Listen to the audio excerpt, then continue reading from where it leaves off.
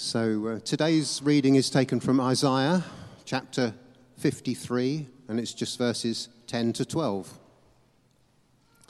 Yet it was the Lord's will to crush him and cause him to suffer. And though the Lord makes his life an offering for sin, he will see his offering and prolong his days, and the will of the Lord will prosper in his hand. After he has suffered, he will see the light of life and be satisfied. By his knowledge, my righteous servant will justify many, and he will bear their iniquities.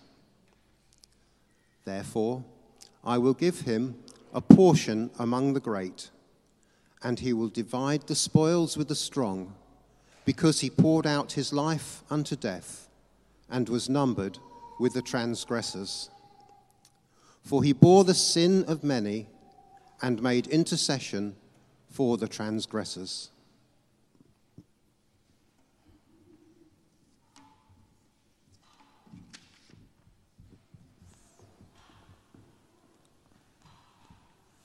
Thank you, Colin. So this morning we're finishing off our plan, our Christmas topics, and the last talk this morning is entitled The Plan. And we all know about plans, don't we? We've all had plans, we've all made plans. My most recent plan was Christmas dinner. There's a set time it has to be ready for. There's lots of shopping to do in advance. There's recipes to find. Some dishes I make and put in the freezer. And it's important for there to be plenty of food and all the family's favourites. My plans don't always guarantee success, however.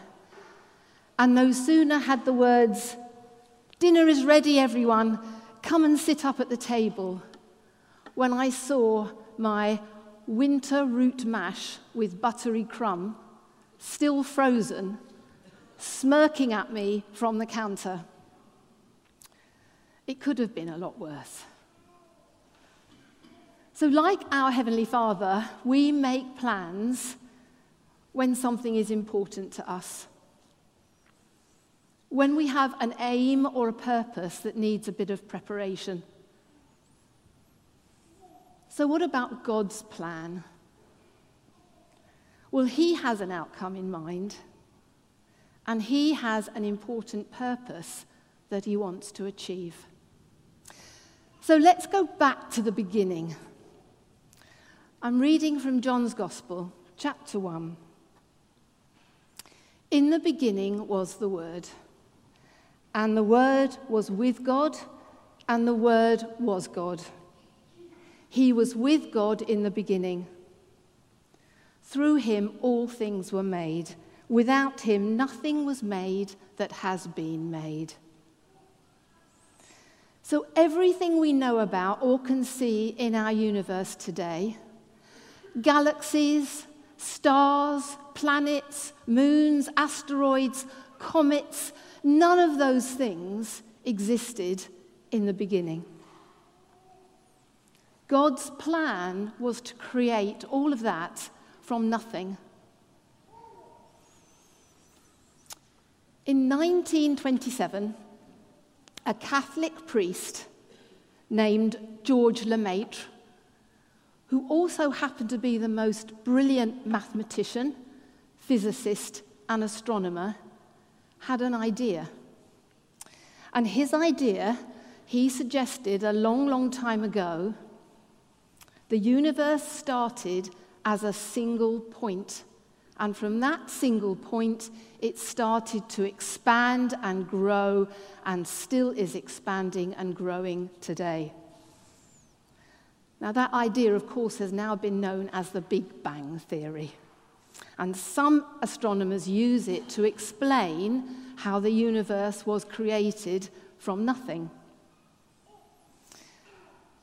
Arno Penzias is another physicist, and he won the Nobel Prize for Physics not that long ago when he discovered cosmic microwave background radiation, which is believed to be the kind of aftershock, the echo, if you like, of the Big Bang. Now, the Big Bang theory is just that. It's just a theory. And some astronomers don't think it fits all our observed facts, all the observations that we can see. But just listen to what Arno Penzias says. He said, "Astronomy leads us to a unique event, a universe which was created out of nothing and delicately balanced to provide exactly the conditions required to support life. In the absence of an absurdly improbable accident, the observations of modern science seem to suggest an underlying, one might say, supernatural plan." And he goes on to say, "The Bible talks of purposeful creation. What we have, however, is an amazing amount of order. And when we see order, in our experience, it normally reflects purpose." So we have a supernatural plan that reflects purpose. Reading from Psalm 19, just a verse from the beginning. "The heavens declare the glory of the Lord. The skies proclaim the work of his hands. Day after day they pour forth speech, and night after night they reveal knowledge." So do take some time to go and look at those stars at night time. See the heavens declaring the glory of God, a supernatural plan reflecting God's purpose. So God's plan seems to go a very long way back. And in John's Gospel, he records for us a prayer that Jesus said just before he was arrested that seems to push the clock back even further. Let me read you that prayer. Jesus was praying for all of us believers, and he said, "Father, I want those you gave me to be with me, right where I am, so they can see my glory and the splendor you gave me, having loved me long before there was a world." Having loved me long before there was a world. So long before the universe was created, before time, we might say, God loved his son Jesus as part of that loving Trinity. So in the very beginning, there was the loving Trinity and there was the plan. But there's still another important factor to consider. Paul in Ephesians says, "Even before he made the world, God loved us and chose us in Christ to be holy and without fault in his eyes." God decided in advance to adopt us into his own family by bringing us to himself through Jesus Christ. This is what he wanted to do, and it gave him great pleasure. So now we begin to glimpse the greatness and the immensity of God's plan. In fact, the word plan seems ridiculously small if you think of what God has in mind. And we are a part of it. From the very beginning, we are part of the plan. God set everything in motion so that we could be with him, a part of a loving relationship, adopted by God and acceptable to him. So if this morning anyone here is feeling overlooked or insignificant, you could not be more mistaken. God chose you before the beginning of time. He had you in mind, and his plans include you. They include all of us. Each one of us is unique. In the whole of time, there'll never be another person like you. And we each have a unique part to play in his plan. And it's so important that we keep asking our Heavenly Father what our role is. And it's a good idea each day just to check with him what he's planned for us to do today, how we can use our special gifts and talents to fulfill his plan. So let's just look back at our reading from Isaiah this morning that Colin read to us. And I just want to pick out 2 sentences, and I'm reading them from the Contemporary English Version. The Lord decided his servant would suffer as a sacrifice to take away the sin and guilt of others. He did everything the Lord had planned. So, as Isaiah prophesied, in order for us to be redeemed, to be bought back, Jesus had to pay the price. So Jesus agreed to do what the Father asked of him, to become human, to be born again on that Christmas morning, and to come and live among us. No privileges, no royal postcode, but he had a message of hope and redemption for everyone that would listen to him. He knew what he had to do, and he knew that it was the sacrifice the Father needed in order to take away our sin and guilt. So Jesus went willingly to the cross to experience the separation from his Father that sin causes. He defeated death, appeared again to his disciples, and prepared them for the way ahead. All our mess, all our sins, he took on as his own. He stood in the dock in our place. What a Saviour. What a model of love for us. We have been made righteous in God's eyes because of what Jesus did for us. Jesus did everything the Lord had planned. Now, if this morning you've never asked Jesus into your heart as your Saviour, if you want to take up your part in his plan, then please speak to one of us this morning before you leave. Jesus did everything the Lord had planned. But if you think I have finished this morning, the plan is still unfolding. Let me just read to you from Revelation. God will make his home among his people. He will wipe all fears from their eyes, and there will be no more death, suffering, crying, or pain. These things of the past will be gone forever. Then the one sitting on the throne said, I am making everything new. Write down what I have said. My words are true and can be trusted.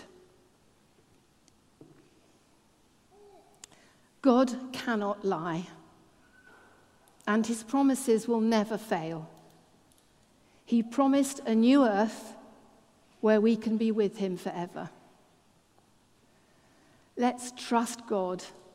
Let's trust in the awesomeness of his plan, because we believe the best is yet to come.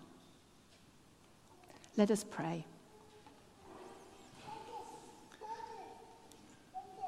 Thank you for your plan, Father, a plan that is so totally beyond what we can fully understand or comprehend. Thank you, Jesus, that you stood in our place and you took all our sins onto yourself as a sacrificial lamb. Thank you, too, for the Bible, where you have laid out your plan for us to read and to glimpse its awesomeness. As we travel into this coming year, help us to keep our hearts and minds focused on doing our part in your plan, being ready to say yes to you and trust you totally. We believe the best is yet to come. Amen.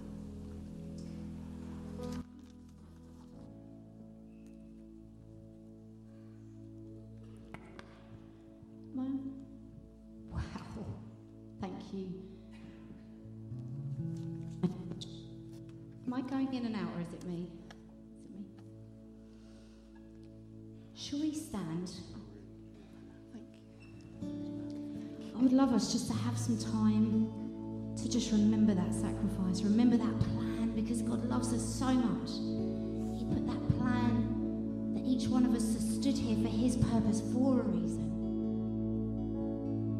And he had to go through that sacrifice and that suffering so his plan can be and continue. Let's just remember that sacrifice. Thank you, Lord.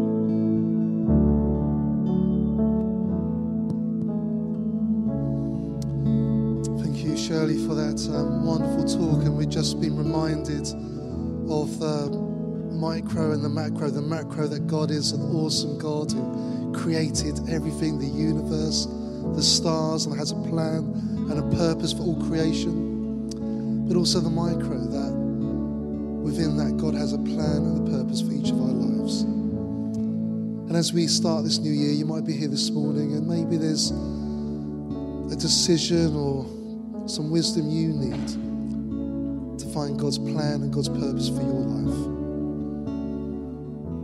If that's you here this morning, then God has an amazing plan. You know, life's not like a maze where we have to try and work out what we're called to do. God gives wisdom to all without finding fault. And he longs for you to walk in his ways. And if you're here this morning, you just like some prayer for some wisdom or guidance, so you can start to work out what that might look like for your life, for your family, for your work, what God's plan is for you this season. Feel free just to come to the front, and myself, Gillian or Shirley, we'd love to pray for you. Just feel free to step forward. And we thank you, Lord, that you have an amazing plan for each one of us here today. To use our gifts, our calling, our skills, our experiences, but also new things for each one of us. And if you just like some prayer for that, please feel free to come to the front as we continue to worship now.